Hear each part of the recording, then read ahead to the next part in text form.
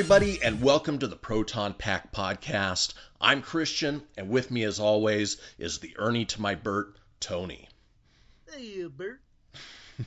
How's it going, Tone? Good, man. How you doing? Doing good. A lot to cover this episode. We thought there was a ton last week with San Diego Comic-Con. The news just keeps coming out, so we've got a lot to get into. Might as well get right into it. We might as well, man. This is awesome to be back for episode 2. Number 2, and we appreciate everybody who has been listening to number 1. We love the feedback. We love the engagement that we're getting. Keep it coming, spread the word, and we'll try and keep these episodes as entertaining as possible for you. Absolutely. Shout out to Cody in South Dakota for the fan mail and the Ninja Turtle stickers. Nice. Yeah, first fan mail, baby. First fan mail. Very cool. All right, so we're going to go ahead and get right on into it.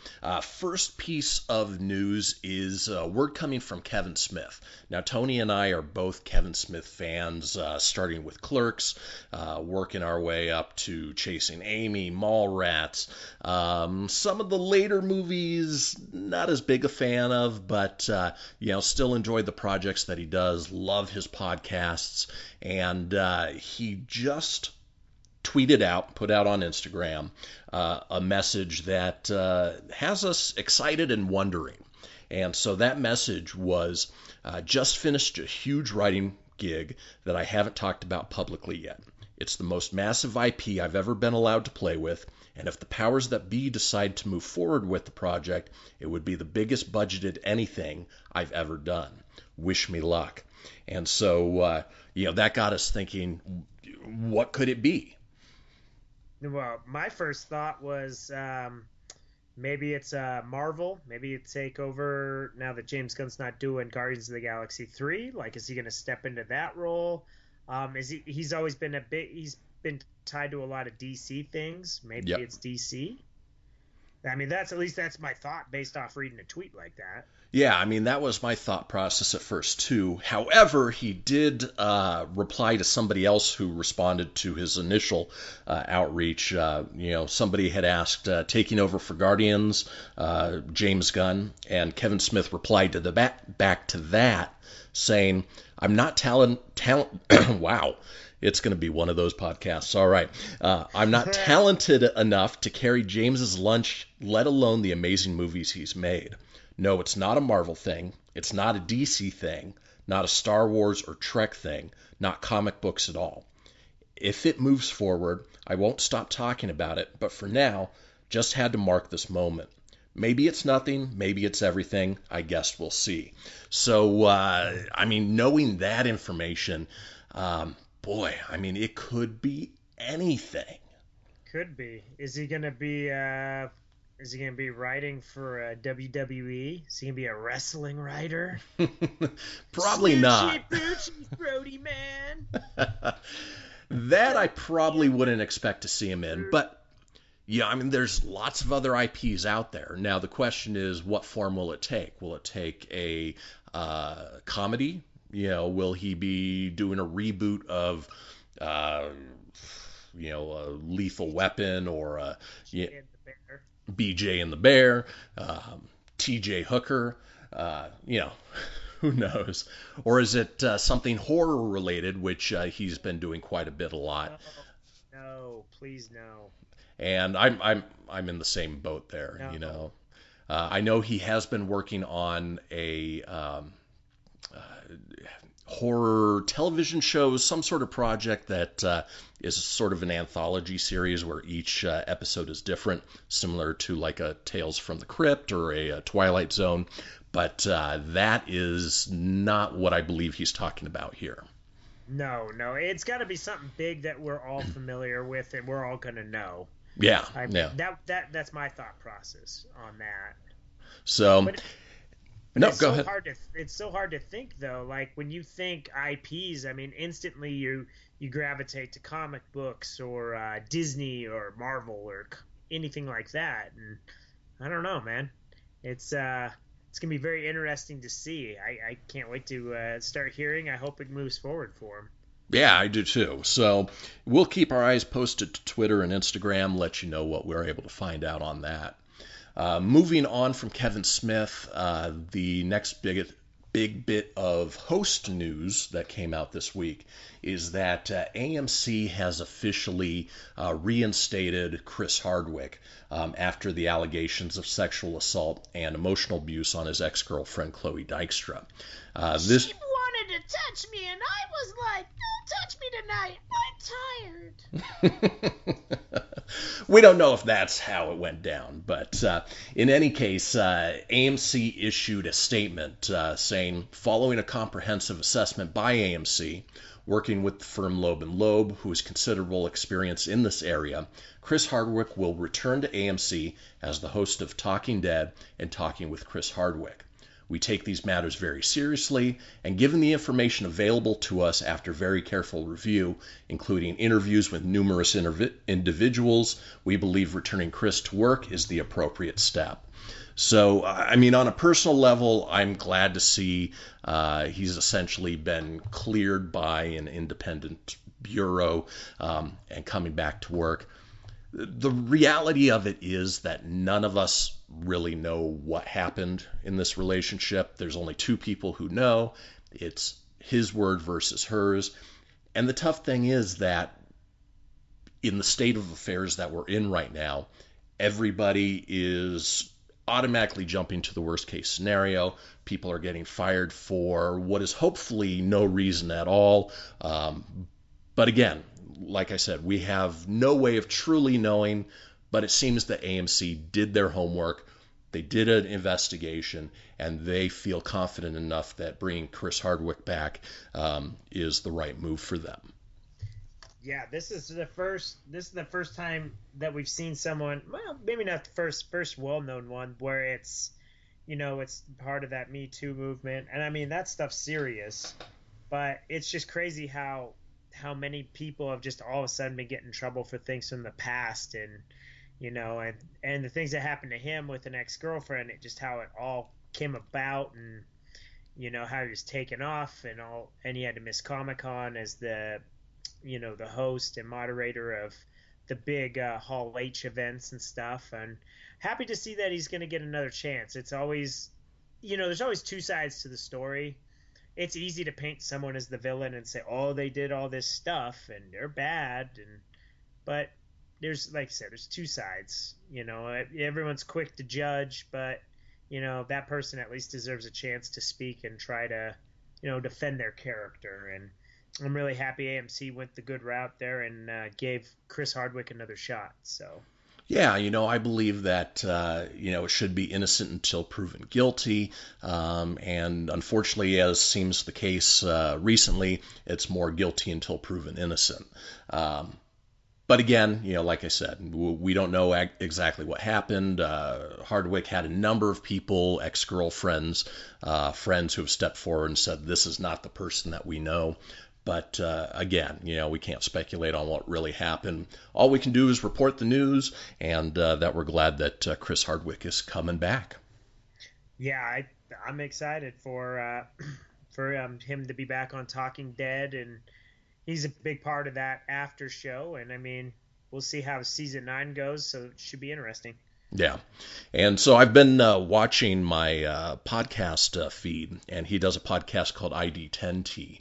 And he hasn't popped back up on there yet, so it'll be interesting to see if he continues to take some time away from that for a while, or if he pops back up on there around the same time as The Walking Dead, or The Talking Dead, sorry. Right. All right, so moving on from that, next thing is looking forward to a new series that's coming out this upcoming month on Netflix. It's from Simpsons and Futurama creator Matt Groening. It's called Disenchantment, and it's an animated show. Looks very much in the vein of a Futurama Simpsons type cartoon, but takes place in the medieval world of Dreamland and follows 3 characters, Princess Bean, a demon named Lucy, and Elfo. as they work their way Elfo. through through this land, this dreamland.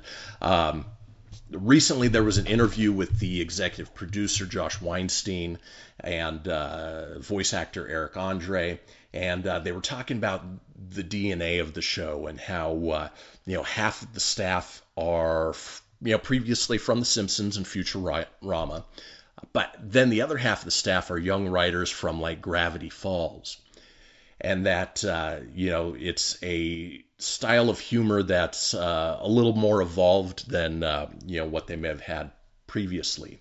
The other thing they talked about is the storytelling.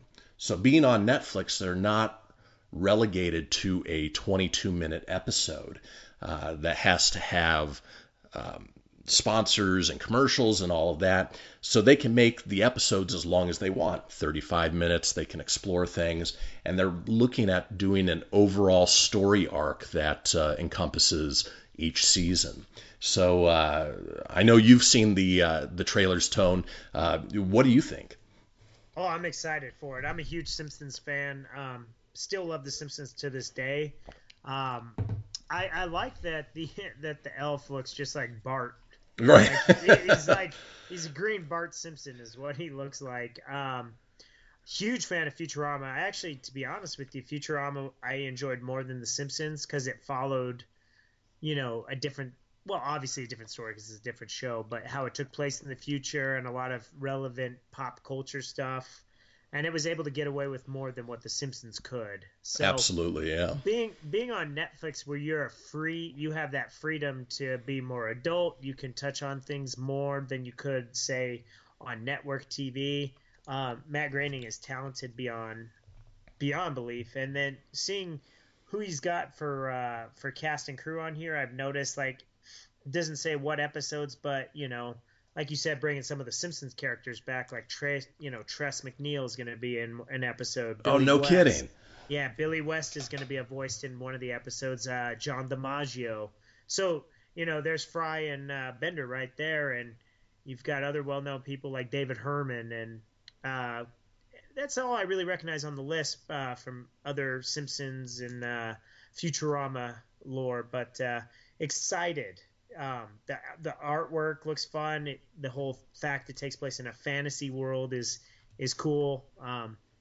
I could rant and rave, long-winded Tony here, but Disenchantment looks fantastic. I can't wait for it to drop on Netflix August 17th. Is that when it drops? Yeah, we don't have to wait long. So just a couple weeks. It's going to be 10 episodes, at least for the first season, and all 10 episodes will be available on August 17th. I have a feeling I'm going to be binging it and probably watching all 10 episodes in a single sitting. Yeah, me too. So that way we can at least review it and we'll have some talks on it. We'll start to over time on this podcast. There'll be weeks where there won't be so much news, and we'll have more time, and we can actually just rant and rave about a show. And this is definitely a show. I'm hoping it's positive. It looks great. Hopefully we're not like, oh man, remember on episode 2 we were so excited, and man, that show sucks. It doesn't look sucky. The preview, no. It looks great. It looks awesome. No, and we'll post the trailer on our Facebook page just in case you need that location again. It's facebook.com/Proton Pack Podcast. Say that 3 times fast. I know. Woo. Between last week and this week, we've gotten a huge following on Facebook, so we were actually able to assign a custom URL to it. So, we can officially say we're Proton Pack Podcast on Facebook, so find us there. So grab your Proton Pack and let's spin. All right. Moving from Netflix to Hulu is a TV... Who? Star-Lord, man. Is a TV series that was just released on Hulu last week. They've released the first 3 episodes of it, and then starting tomorrow, which is August 1st, I don't know if they're going to be releasing them 1 at a time or 3 at a time, whatever it's going to be, but is a amazing new series called Castle Rock. It's from Stephen King and J.J. Abrams, so you already know with those 2 names it's going to be fantastic. It's a anthology series, sort of along the lines of American Horror Story, where each season's going to be a different plot line, different story. But the neat thing with this is that they basically take a number of the properties and characters and worlds of Stephen King and weave them all into this one story, this town, and it's amazing. Like I said, if you have Hulu, it's well worth checking out the first 3 episodes. Genuinely scary. Takes place at Shawshank Prison, which is in this fictional town of Castle Rock. They find this kid who's been locked up into a cage and nobody knows who he is or where he's from, and that the only thing he has to say is the name of a boy who had gone missing back when he was 11, was later on found, and then has become a lawyer since he grew up and is brought back to this town. And it's good. I mean, it is a good series. I don't know if you've had a chance to check it out yet, Tone.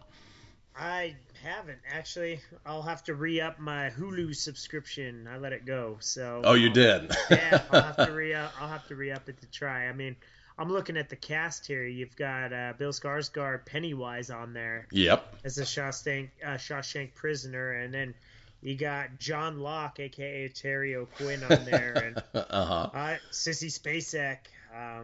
So I'm reading the storyline on it, and definitely seems very interesting. And like you said, typically if you put anything with the Stephen King or definitely a J.J. Abrams, you can expect good things. I mean, for the most part, I can't think of why it wouldn't be good. No, it's really good. And then especially if you're a Stephen King fan, I'm a big fan. I've read the books growing up, obviously seen all the movies. But it's fun to sort of pick things out from the series that relate back to the different characters and stories of Stephen King. Awesome. Well, I will check it out, especially if they're putting out 1 episode a week or so. Looks like they have 10 episodes for season 1. So that's the plan. Like I said, yeah, they've had 3 episodes released so far. The next episode is supposed to be tomorrow, August 1st. But again, I don't know if they're doing it 1 at a time or if they're going to be doing it 3 at a time or if they're just going to release the rest of the season. Couldn't tell you. Gotcha. All right. Moving from one J.J. Abrams project to another, we both recently went out and saw Mission Impossible, which we'll review here in a few minutes, so stay tuned there. But one of the trailers that I saw that I really wasn't expecting was for a new J.J. Abrams produced movie called Overlord. And, it starts out as a traditional World War II flick, planes, going over the Pacific. And then it takes a quick turn. It very quickly becomes evident that Overlord is a true horror movie, which it looks cool. It's written by Billy Ray, who wrote Captain Phillips, and Mark Smith, who wrote The Revenant. So you've got a couple people who have some drama gravitas behind them. Obviously produced by J.J. Abrams and Bad Robot. And then it was rumored for quite a while that Overlord was going to be the 4th installment in the Cloverfield franchise. And so, on Netflix last year, they released Cloverfield Paradox. I haven't had a chance to check that out yet. I really want to. But the other first 2 Cloverfield movies were fantastic. They're disputing that this has anything to do with Cloverfield, but at the same time, you never know. They may be throwing a curveball at us, and this may be the Cloverfield prequel to everything else that's come out since.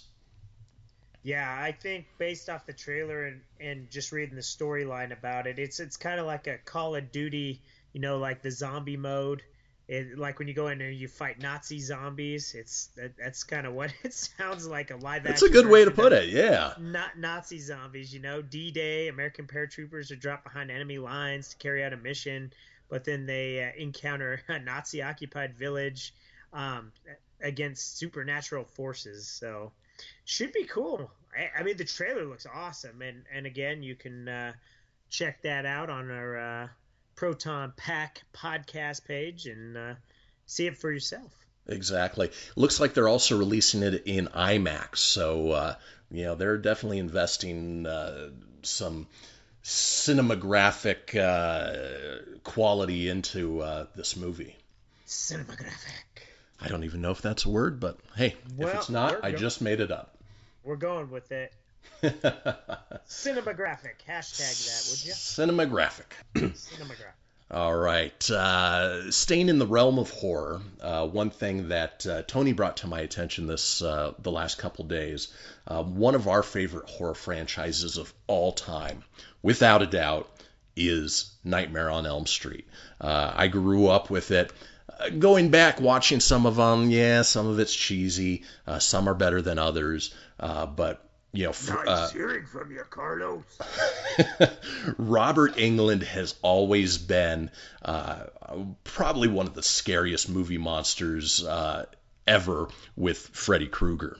And Robert Englund recently was sitting down with... played Freddy Krueger? I thought that was Jackie Earle Haley, man. That was my Freddy. No, that was the awful remake. That so glad they decided not to continue on with that. Thank God. But Robert Englund recently sat down for Eli Roth's History of Horror AMC docuseries and was talking about, in this day and age, what he would do to give a fresh spin to Freddy Krueger and the Nightmare on Elm Street series. And reading it over, it actually sounds really interesting. What he said is, if I had an Eli Roth budget, I would have cast different actors to play Freddy for every potential victim. Because Freddy is only alive in the imagination of his future victim, they would talk about it at a slumber party or in a locker room at school or on the bus going home. All we know about this Freddy Krueger is he wears a hat, wears a red and green striped sweater, and has clawed hands. That's the specifics. But he also said, you could basically change his size, shape, race, clothes, face. It could be the red and green cardigan for one Freddy, could be an old tattered baseball cap for another. Freddy could be tall, he could be short, he could be overweight, he could be muscular. Every one of the victims could have a different Freddy they imagined, and you could haunt them with that Freddy. And then, of course, in true Robert Englund fashion, because he is his own best spokesperson, he added, a delightful twist in saying that in the end, it would be the ultimate victim, and we see Freddy peel his face open, and maybe it's yours truly revealed, and it's the essence of Freddy. And so it would be Robert Englund in that final iteration of Freddy. Reading that tone, I mean, what's your take on what he would want to do with it? Put the franchise in this guy's hand. He is a creative genius. That is... what a fresh way to take that movie. You don't do what they did now back. Was it 2011 they rebooted, or was it 12? No. I want to say it was older than that. No, man, maybe it was 2010. Either way, the reboot they did had the potential to be scary. I remember being excited to see it, but then being very disappointed after seeing it. Not because the movie itself was bad. I mean, it had some dark tones, and it tried to be like the original Elm Street, but the problem is the way Freddy looked was just terrible. Right, they tried ruined it. I know they tried to make him like a more realistic burn victim, which it wasn't quite gory enough, And the other thing about Robert Englund's Freddy is that it had a bit of humor to it, like almost an uneasy humor, where this one they just went for dark, they just went for horror, and it just didn't work for me. It was 2010, by the way. Oh, gosh, wow. 8 years. I think it's time to come back. I think you take advantage while Robert Englund is still here. Smart, because he had a really good movie pitch for back then. What he wanted to do was a prequel. And he wanted to play, younger Freddy before he was, Freddy Krueger. He wanted to be Fred Krueger and give the real origin story, not the cheap Freddy's dead, the final nightmare. Here's a quick, he's son of 1,000 maniacs. But Dude, if they're able to do that, that's such a killer idea. Could you imagine the possibilities? Like, what would scare you the most? Like, what would your Freddy look like, kind of thing, you know? Like, would Right. it be like you could take so many twists? Like, if you could take a hot girl and all of a sudden she turns into like a scary Freddy or something? I don't know. Well, I guess they kind of did that kind of stuff. Like, they'd always play on your thing when you're younger, like in Right. The hot Elm Street 3, nurse. the hot nurse. You're like, Yep. oh, titties, woohoo! And then then the damn tongues come flying out, and it's all cheesebally, and you're tied to a thing.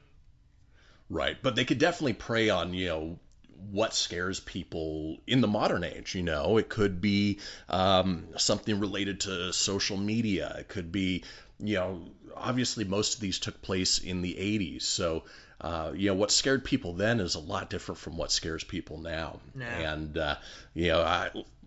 I agree. I think they need to reboot the series. I think they need to at get him least involved. get him involved, not let the studio, try and take over and make it something that it's not, and go back to that original essence of Nightmare on Elm Street. Right, because obviously with Wes Craven not being with us anymore, I think if you get this series in the hands of somebody that truly loved the franchise growing up, Even and could Eli give it Roth. yes, you just give it to somebody that knows what to do. And definitely, I would definitely incorporate Robert Englund somehow, some way, because I know if you involve him, people are going to want to see this movie without a doubt, because they'll know he's tied to it somehow. He doesn't Totally. have to necessarily play Freddy, but if he's involved with it and he's giving input, then that's a stellar way to reboot a franchise. Right. And he's Or lived this character for, almost 30 years. So who would know better than Robert Freddy Englund. himself? Yeah. Exactly. Yeah, you could have Donald Trump Freddy. That might scare some people. It's huge. My claws, they're bigger than yours. 1, 2, Trumpy's coming for you. I'm making a Sour Patch Kid face. Picture it. Though I'm pretty sure half the population probably wouldn't go see that version of it. No, but I just thought it'd be funny. Yeah. And we're not making any political statements here. We're just having some fun. That was just fun, yeah. Don't get your patties in a water, Titch. All right. Moving on from true horror to what may be a comic book horror based on what we've seen recently is Venom. So earlier today, they released the third trailer for Venom, which comes out in October. And this gives you more of an insight than what they've already shown you of not only the character, but the storyline and Venom himself. You get a lot more Venom and, his interaction with Tom Hardy, Eddie Brock. And just before starting to record this, we rewatched the trailer again. I'm excited for it now. The first trailer was, it may be okay. I'll check it out. But with this one, it looks really exciting. Yeah, this is the trailer they should have put out. They have the teaser trailer, early. They should have let the teaser go earlier this year, and then kind of gone quiet. And then as the summer blockbusters hit, this is that trailer. It looks awesome. Yeah. It looks really awesome. So not only do you get a better look at Venom and his interaction with Eddie Brock, but you also get a look at a female who has the symbiote. No telling of who that character actually is, but sort of plays like a T-1000 type role in this. And then you also get a look at the end of the trailer at Riz Ahmed's symbiote Riot as he faces off with Venom. And it looks cool. It looks really good. And there's even some humor. Again, at the very end of the trailer, stay to the end, stay past where they reveal the name of the movie, and, you get some good humor with it as well. You and I can do whatever we want to do. Damn, that was a pretty good impression there, Tom. Ooh, we tried one. All right. So, yeah, and again, we'll post that up on our Facebook page, Proton Pack Podcast. All right. Let's see. Moving from one Marvel franchise, even though it's Sony, to other news on Marvel. We talked last week about James Gunn being fired from Marvel You fired. Guardians of the Galaxy Volume 3, and then his role as sort of the mastermind of the cosmic MC universe. And over the last week, I mean, there's been people from both sides who have been weighing in, but we got an open letter from the cast of Guardians of the Galaxy. Basically, everybody involved who have put their support behind him have talked about Guardians of the Galaxy being a story of redemption, of these misfits who had checkered pasts, who came together and redeemed themselves. And that's not unlike the story of James Gunn, where he sent inappropriate tweets far beyond when he was part of Marvel, and that he's grown as a director, he's grown as a person, and that the cast and the crew stand behind him, trying to reinstate him as their director. Yeah, what I really like about this too is it's the whole, just how the whole cast came together to fill out this open letter, and they all put it on their Instagram and their Facebook and social media, and they even said, although we don't support James's inappropriate jokes from years ago, he is a good man, and we would love to see him reinstated as director of Volume 3. Please read the following statement. And it's signed by Chris Pratt, Bradley Cooper, Zoe Saldana, Vin Diesel, Sean Gunn, his brother, Dave Bautista, Palm Mantis. I'm not going to say her last name. I'm not sure it, so. I wanted to see Mantis. you try. Okay, I'm going to try it. Palm Clementif. Yeah, I think you nailed it on the head. Karen Gillian and Michael Rooker even signed it. So Yondu came back to sign, and he won't even be Volume 3, and he signed it. Oh, spoiler alert. Oh, yes. Guardians don't listen to the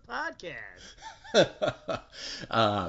Yeah, so in any case, he has the backing of his cast and crew. Hopefully we'll see something happen. I'll talk about here in an upcoming story in a couple minutes about one reason it may hold off for a little bit, but it's I'd like to see him back. Oh, I would too, and I think it makes sense. I mean, I get, you said that stuff, but Disney knew what we could get back into it, and we won't keep this a long discussion, but they knew what they were getting when they signed him up years ago. They knew it existed, right? It's not like it was blind and no, and it wasn't something that just happened either. No, yeah, and that would be different. Like if he just said these words, then yeah, see ya, dude. Unfortunately, you used the wrong platform to say that stuff, and right, and he didn't, and it's just so cool to me to read this letter, just how they came together and just wrote about him, and it's the entire staff. I mean, come on. That's the entire Guardians of the Galaxy right there. And what I liked is Karen Gillian in her Instagram post when she shared that, her hashtag was We Are Groot. So I like that. Yeah, which is very cool, very cool. So if you get a chance to read that open letter, it's on. It'll be on our link at the Proton Pack podcast, and you can also go to Chris Pratt's Instagram or any of the following Guardians of the Galaxy members if you'd like, or if you follow them already. Exactly. Yeah. All I was going to say, if you're going to follow a celebrity, definitely follow Chris Pratt on Instagram, man. He's a good one to follow, yeah. He's hilarious. He's always got good stuff. So yeah, he and Ryan Reynolds. Absolutely. Two of the best, but if you get a chance, those dudes are definitely worth following. Yeah. We actually that, so Ryan Reynolds is sort of a nice segue to this next story. Basically, Deadpool, not Deadpool. It was confirmed yesterday, that Terminator, the new version of Terminator. has... How's that a nice fucking segue? You'll see in a second. Oh, You'll see in a second. Okay. Has officially started shooting with Arnold Schwarzenegger reprising his role as the T-800. The reason it's a segue is because it's being directed by Deadpool's Tim Miller. Okay. I thought you were going a different segue. With that, I thought that was going to be a different topic we were about to hit. And Nope. Definitely Terminator. Yeah. Terminator. I will terminate you with... I come back for the 6th installment of the Terminator series. And in this one, I am back without John Connor. I am teaming up with Deadpool. We're about to bust some fucking shit up. We will eat chimichangas. That's right. I am more muscular than Cable could ever be. That would be something to see. Dr. Thanos. I took down the Predator. What did you do? You snap your finger, snap your neck? I don't think so. Terminator 6. Do it. Do it now. Come on, Chris. Tell us all about Terminator 6. I'm dying to know. So it's Terminator 6, but it's really Terminator 2B. Yeah, they're basically getting rid of the whole Rise of the Machines, Salvation, Genesis. They're forgetting about those altogether. Thank God. Yeah, no kidding. They were terrible. They're bringing back Linda Hamilton as Sarah Connor, and then you also get Mackenzie Davis, Gabriel Luna, and of course James Cameron is producing it, so he's going to have a lot of input into it as well. Have you seen the pictures of Linda Hamilton on set?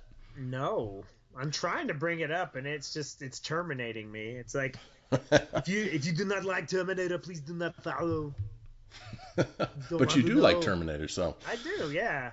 Well, it's crazy. I want to see, I don't know. I know Edward Furlong ain't doing anything, but that was my John Connor, man. Yeah. So. Hey, and maybe he'll make a appearance, and that'll be a nice surprise for the franchise. We are back. Forget about Catherine Brewster. And don't think about the girl from Game of Thrones. Linda Hamilton is back and she's buffer than ever. She does look buff, but she's looking old too. So is Arnie. Well, to be fair, they are old. I am the T-800. But yeah, it'll be neat to see what sort of antagonist they'll have in this movie, how they can make it even better than the T-1000. Because again, that was the Terminator bad guy that we grew up with. That was just badass. Oh, Terminator 2 Judgment Day was one of the best frickin' movies ever made, man. Oh, so good. So good. It was way good. Yeah. In any case, they're filming now. The film is scheduled to be released November 22nd of next year. So you've got a little over a year to wait before you see the Terminator back. I'll be back. And this time it'll be stranger than ever before as we do a time warp again. See it next year. All right, so now we're going to take a little bit of a departure from the news and talk about Mission Impossible. We both had a chance to watch it and wanted to give sort of our insight. The way that this Mission Impossible basically departs from all of the previous ones is that each previous Mission Impossible movie had a different director. That's not the case with this one. They brought back Chris McQuarrie from Rogue Nation, and Chris McQuarrie went on record saying that he wanted to take the approach to this movie a little bit different from Rogue Nation and make it seem like it was a different director who took it on. With that being said, sat through all 147 minutes of the movie. It was a long-ass movie. And I was happy with it. It was a great action movie. Brings back the characters that you know and love from Rogue Nation. Brings back the main antagonist of, what's his name? Oh, Help me out here, Tone. Oh, sorry. The villain on here. Yeah. Sorry. Solomon Lane. Yeah, brings him back. Um, Great movie, great action movie. With that being said, for me, doesn't quite hold up to the last two, Ghost Protocol and Rogue Nation, just in that the movies are all based around trying to overcome something that is impossible in a sneaky way, and then you get sort of this big reveal at the end, and they do a good job of keeping you on the edge of their seats. In this one, I think they made the reveal a little too early. It didn't have that same flow to the end that the previous ones had, but at the same time, a fantastic action movie. The stunts, the set pieces, the landscape were all awesome. Definitely recommend seeing the movie, but just go in knowing that it's not going to give you the same sort of twists and turns to the same degree that the previous movies had. Yeah, I think it's a fair assessment, man. I loved it. I thought it was excellent. I agree with you with the reveal was a little too soon and a little predictable. But Yeah. I love that it tied to Rogue Nation, the last one. It's definitely action packed. The stunts are kick ass, man. And Tom Cruise, he does a lot of his own stunts, so it doesn't feel so fake. There's some crazy stuff in there. I mean, it's action packed from the beginning to the end. Simon Pegg adds this just awesome comedy to every series since he came in the third one. I think for me, the Mission Impossible movies, like each one kept getting better and better. Yeah. It's like you watch it and you're like, oh, that one was so awesome. And normally movies don't do that. Normally they kind of get stale and decline, but certain franchises, like I can think of the Fast and the Furious, like they hit the fifth one and all of a sudden it was like all new again and it was super awesome. And this one I felt was great, and I could see where you felt like it wasn't as good as the last, but I really enjoyed it. And maybe I enjoyed it because I saw it in, not to company name drop, but I went to AMC, and I went and saw it in their best screen, which is Prime. So you take, the sound is supposed to be better than, they have Dolby, but AMC, it's the Dolby Atmos system, right? Yeah. So this one's above the Dolby, though. Like, this has the extreme surround sound and the crystal clear high def picture. So I saw it there in the super reclining seats that just eat you up, and you felt every blast, twist, and turn. You felt like you were in it. So maybe I enjoyed it a little more because of all the explosions and sounds. I was like, oh. Yeah, absolutely recommend Mission Impossible Fallout. It's a great movie, great action, good cast ensemble. I don't know what our rating system is going to be here on the Proton Pack podcast, but we don't want to do this 2 thumbs up. That's the Siskel and Ebert method. No, we might be sued if we do that. Yeah, why don't we do this? Why don't you fans of the Proton Pack podcast, what do you guys think we should do? I mean, we're just right this week on the fly. We're like, this is something Chris and I didn't talk about, like what our rating system is. When we did our metal podcast, it was like horns up, but this right. Rotten Tomatoes has splats and I don't know. Yeah, we don't do splats. Certified fresh and maybe we'll tie something Proton Pack-ish. Maybe just rank it out of a 10 this week, and we'll come up with a pretty cool scale as we go. Maybe out of 10 Stay Puft Marshmallows. Who knows? Okay, yeah. So out of 10, what would you give Fallout? I would give it a 7 out of 10. Cool. I'll go 8 out of 10. Highly recommend it. Nice. I like it. Nice. I like it. We have a special guest that wants to chime in. He's it's not my dogs who are losing their shit in the background. I apologize for that. No, I got this guy. He's passing through town. Ladies and gentlemen, this is Mr. Juan Pablo. Hey, Juan, how you doing today? What's going on, Juan? Hi, Christian. Hi, Tony. I come back Normally I do a lot of fun videos for the friends, the super friends. They follow me. They don't really listen to the voice. But my name is Juan Pablo. I'm friends of the Proton Pack podcast. Very cool dudes, talk about movies and entertainment. But they talk about Mission Impossible Fallout. I tell you that this movie was crazy good. Tom Cruise looking sexy as ever. He take on the Superman Henry Cavill, and then he team with the Ving Rhames and the Riddle Simon Pegg. Oh, the action pack. Oh, ta ta ta ta ta. Boom, boom, boom. All right, Juan. Whoa, easy, buddy, easy. No, I tell you, I'm very excited to see this movie. Okay, they say 8 out of 10, 7 out of 10. I give it a big sexy teeth, no big deal. Go see Mission Impossible. I gotta go to the bathroom. Peace out, Girl Scout.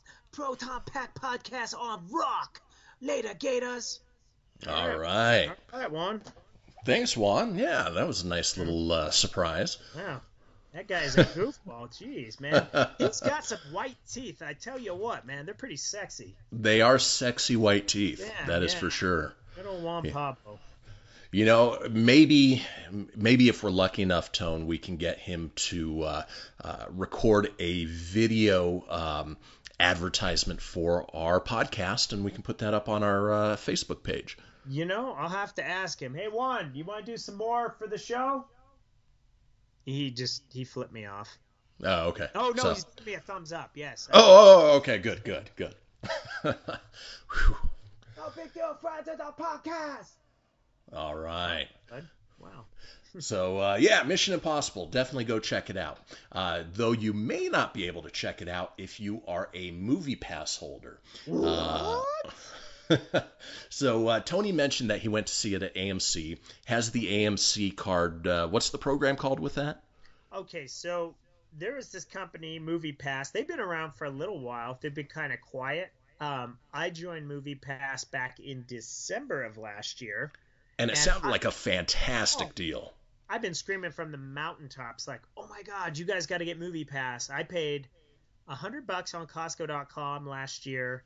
And the thing was, when I signed up for Movie Pass, it's a subscription service as well. It was $10 a month. You could see any movie you wanted, one a day, every day if you wanted. Too good to be true, right? That's a hell of a deal. Totally awesome. Right. Like, I was raving to you, raving to all my friends. Dude, I was going to see movies left and right, nonstop, any theater. I had no problems with it. Basically, how the service worked was you had to download the app. They sent you a card that looked like a debit card, and you would go to the movie theater. You would check in, not with Facebook or anything, but you would check in with the Movie Pass app. It would put credit on your card. You'd go to the counter, pay for your ticket, bada bing, bada boom. You'd see a movie. There was no restrictions. Like, I remember seeing Black Panther twice. I think I saw, what was the other one I saw? Ready Player One I saw like twice. I was able to use it a couple different times. Now, you couldn't use it on like 3D movies or IMAX or anything like that. Or you'd have to pay an upcharge, right? Yes, yeah, you'd have to pay an upcharge.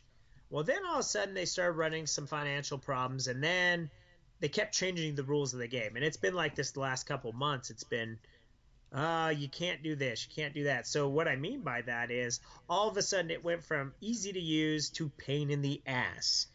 Pain in the ass being you had to go to the theater, check in, which is already kind of a pain in the ass. And now in this day and age, most people like to book their seats from home.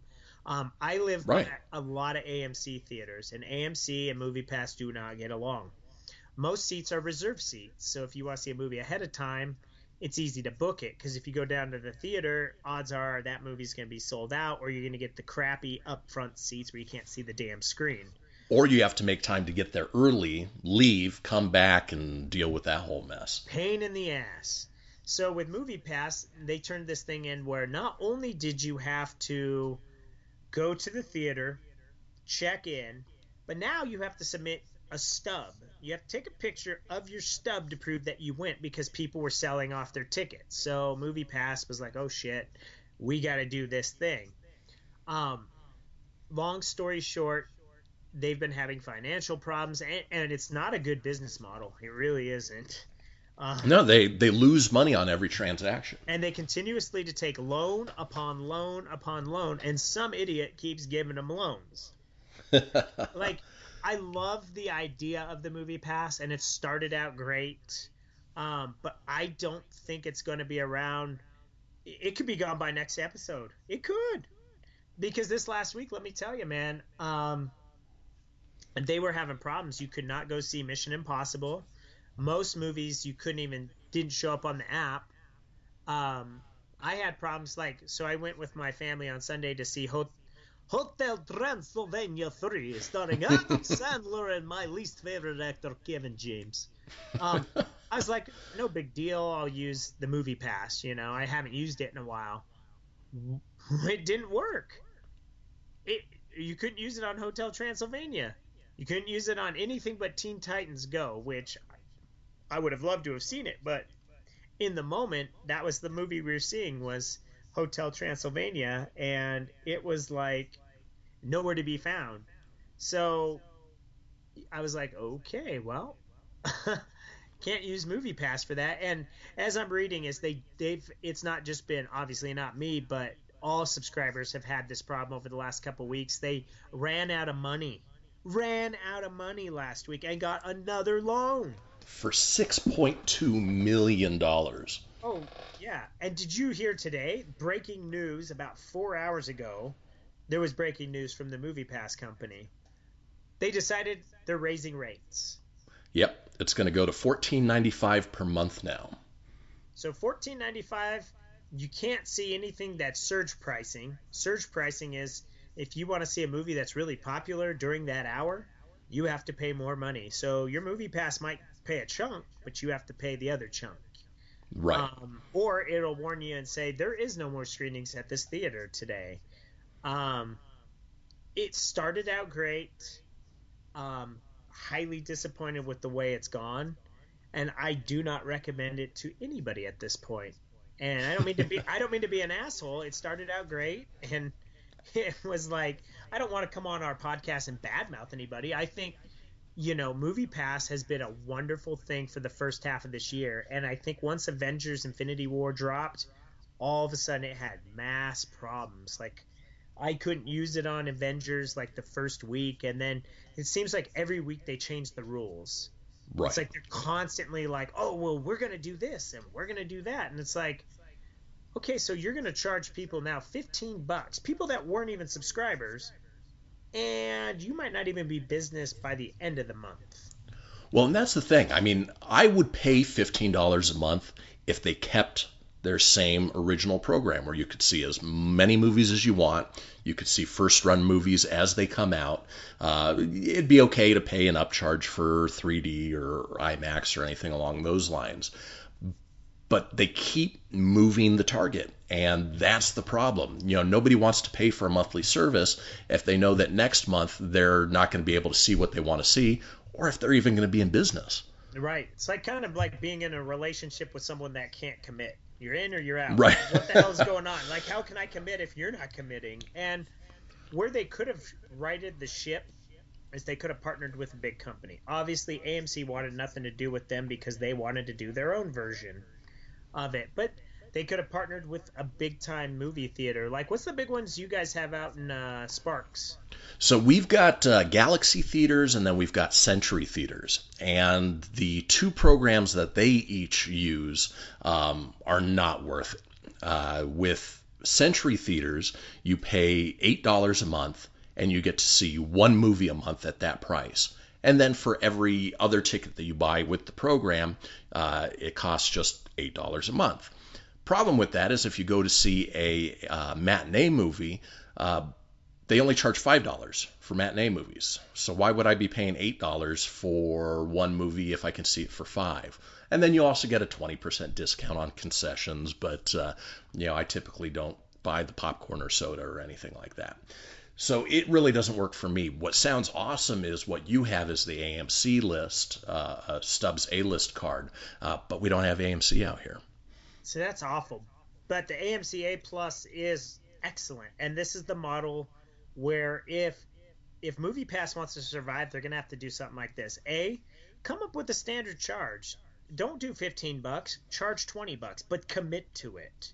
Pick something and don't, quit getting the loans. Set your target. It's $20 a month. You could see X amount of movies a week. Like, if you want to still stay unlimited, stay unlimited. One-time showings. AMC A Plus is awesome because you can see 3 movies a week. You can see the same movie 3 times if you want. You can see it in any version you want. So you can see IMAX. You can see Prime. You can see, Dolby Digital. You can see regular. Whatever you want, you can do it. You can also book it from home. So a good example is Mission Impossible. I obviously, during that review, I told you I saw it in Prime. I booked it while I was at work. I knew I was going to go after work. I looked at what was available, picked my seat, put the ticket on my phone because I have the AMC app, and I walked right in, man. No problem. The only thing I had to do was show my ID. That's it. Your ID is tied to it, so that way I'm not like cheating the system and being like, oh, I'm selling my ticket, So AMC has the funding to back it. They're a big enough company that this is the right way to do it. That I think more theaters should look at doing that. And it does suck for, towns that don't have AMCs. Like Fort Collins, Colorado has one AMC, but it's like a $1.50 theater. So, it's a second-run theater. Yeah, so it's not one you're going to want to get the pass for. That's where MoviePass came into play because they are the same thing. They have, Cinemarks and United Artists, I think, is what they got there. So MoviePass worked great for that in the beginning, but now you can't even – they're talking about now you can't even see first-run movies for 2 weeks. So, like, if you want to catch Mission Impossible, you have to wait another week before you could go use your MoviePass. And unfortunately, that's just not what people signed up for. That's changing the rules of the game constantly, and it's not what people bought into. And it's, I don't see it lasting. I really don't. But no.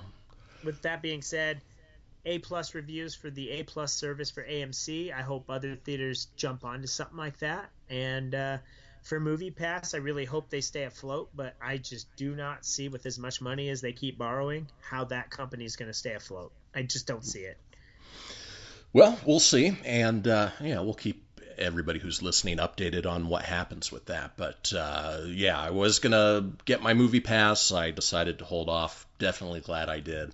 Hopefully somebody comes out with something that is similar, but that applies to the theaters that I can actually go to. Right. And I would say, if they are able to stay afloat, you could try it. I know 2 of my friends were subscribers, and they just cut it off because it wasn't working at their theater in Nebraska, and it was just like, nope, we're not doing it. and it worked for a while, but, c'est la vie. Exactly.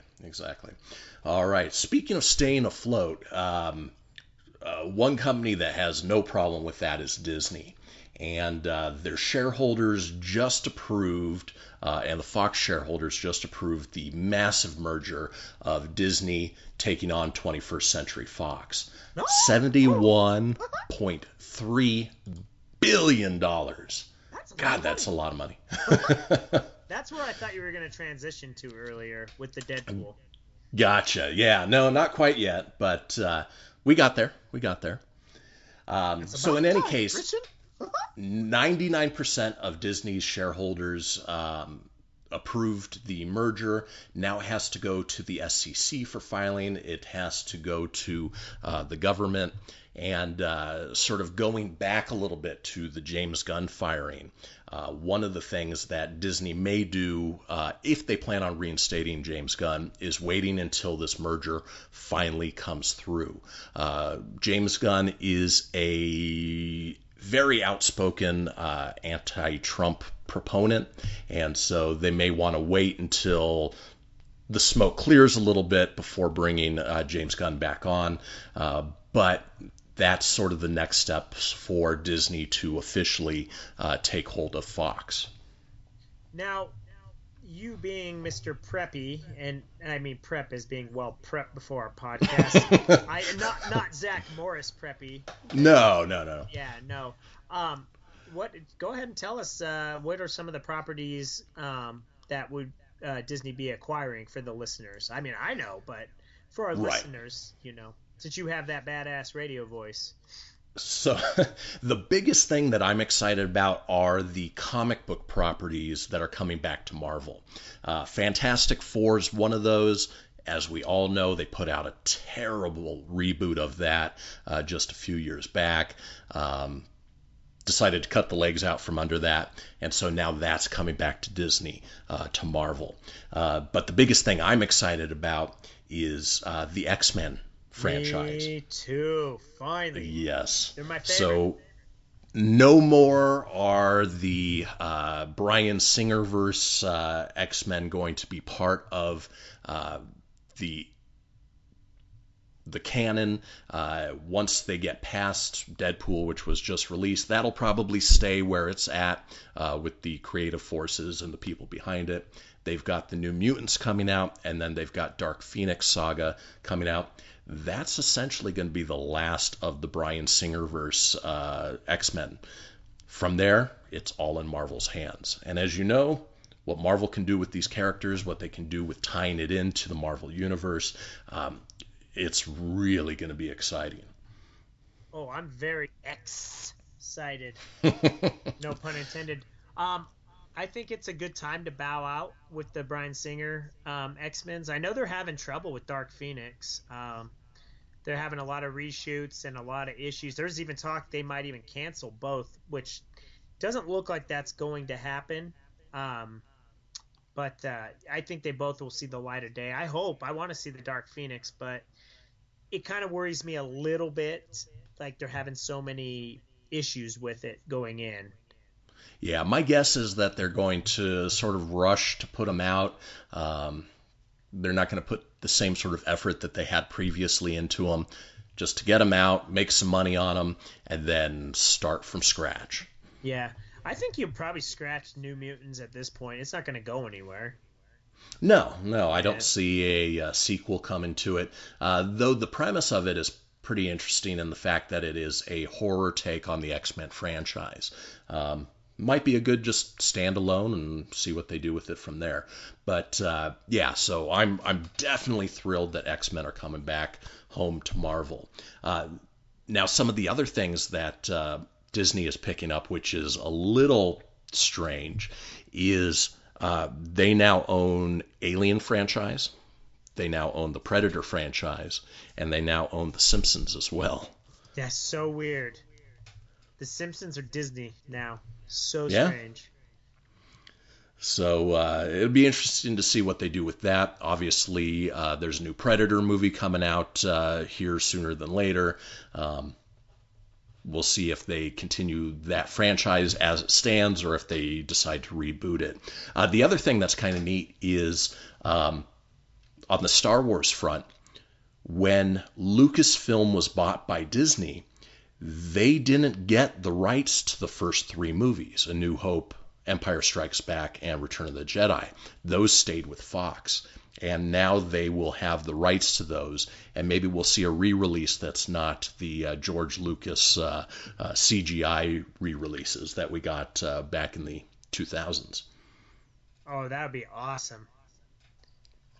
So, yeah, stay tuned on how that merger's going. There's going to be a lot of exciting news to come out of that. One thing I'd love to see as we get further into the Marvel Cinematic Universe, as X-Men is folded into that, is the A versus X storyline. It's a storyline from 4 or 5 years ago, but that would be great to see up on the big screen. Yeah, it's going to be great, man. It's going to be interesting to see what they do with a lot of their edgier content, since Disney doesn't like to put their name on a lot of that. I know, like the TV shows, like on FX, like Legion, or even Fox with The Gifted. You almost wonder what's going to happen with those. So some interesting times ahead. There is going to be some bad with it for sure. I know as us nerds, we're definitely excited for the geeky stuff like X-Men and even Fantastic Four. Yeah, like what are they going to do with Deadpool? I'm super curious with that. Like I know. that Ryan Reynolds, like, you would imagine they would keep that all intact, but who knows? Right. I think they will. They didn't have any issues with the last two Deadpool movies. Obviously, they made a ton of money. I think they'll let Ryan Reynolds sort of work out the rest of Deadpool and see how they fold that into what's supposed to be an X-Force movie coming out. Perfect. Well, some exciting times ahead for sure. Exactly. Excellent. All right. Smithers. Speaking of X-Men, moving from the film universe over to the comic universe, as most people know, the X-Men were sort of phased out from Marvel Comics to make way for their more cinematic properties. Because Fox owned the rights to X-Men and they couldn't do much with it. They couldn't create cartoons, they couldn't create the movies themselves.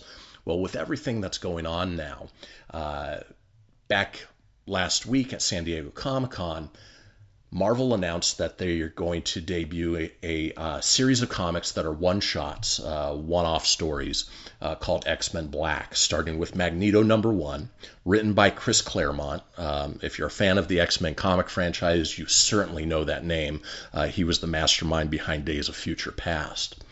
They're going to follow that up with one-shots of Mojo #1, Mystique #1, Juggernaut #1, and Emma Frost #1. Which in their own right are exciting news to begin with. But after that was announced, Marvel then said in November they are going to bring back the comic book line Uncanny X-Men. Awesome. If you are a comic book fan, if you're an X-Men fan, is huge news. It is, probably one of the longest running comic book series in the world was the Uncanny X-Men before Marvel let it go. And it's coming back now. There's not a whole lot of information on who's going to be in it, who's going to be a part of it, or even who's going to be writing or drawing it. But just the fact that they're announcing that it's coming back is wonderful. Right. And well, in the teaser image with Magneto with the eyes lit up and the teeth, and you could see the Uncanny X-Men in his helmet. Oh man. Yeah. I know it's just a teaser, but it looks killer. And Tony actually sent me the teaser of the logo, which is the 90s logo that we know and love. And at first I thought they were coming back with a new cartoon series, which would be awesome. Hopefully they still do. But just the fact of knowing that they're coming back to the comic books, they should sell well and should excite a lot of fans. Yeah, it's I'm just happy the X-Men, unfortunately, because Disney, they own the Marvel Universe. The X-Men have kind of just been buried back there. Like, they've been taken out of, I'm a huge fan of video games, as you are, and one of my favorite fighting games is Marvel vs. Capcom. And in this last installment, they drilled it more for the MVC universe, and it stuck to mainly people you would see in just Marvel movies, and the X-Men were nowhere to be found, and it sucks because the X-Men are such a huge part of the Marvel universe. It's kind of like, they don't exist, and they disappeared. The comics went away, the references of them and everything. So now that with Disney buying, merging with Fox, them to finally be back in the forefront is awesome. So.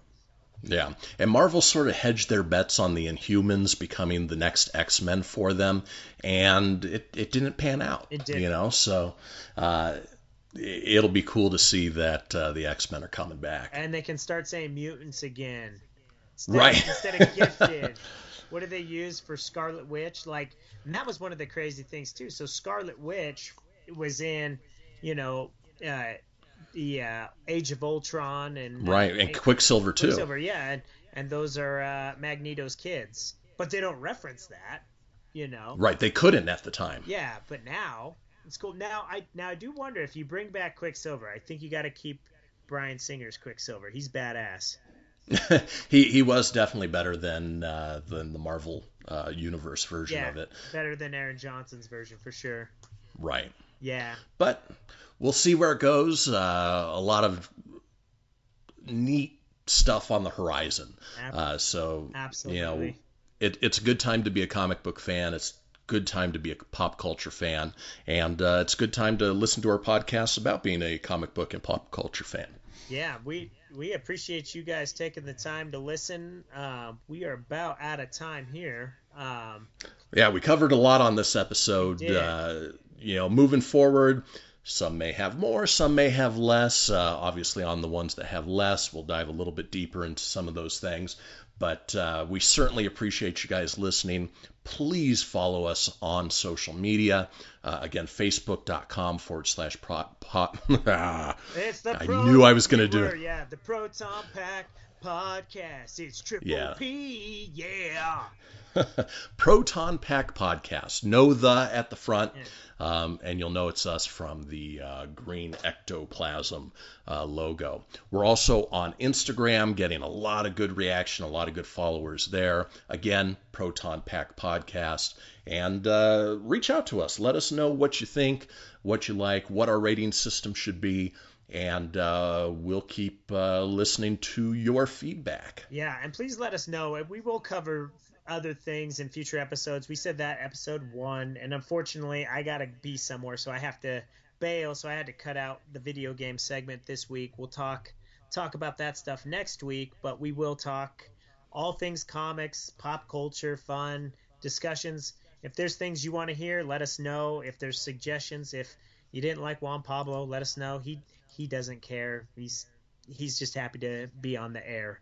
So I like Juan Pablo. Yeah, we're fans of his little skits, so we'll see. But yeah, we're just happy to be doing this. Thank you so much for the support, and please, any feedback is good feedback. So until then, that's all I got to say about that.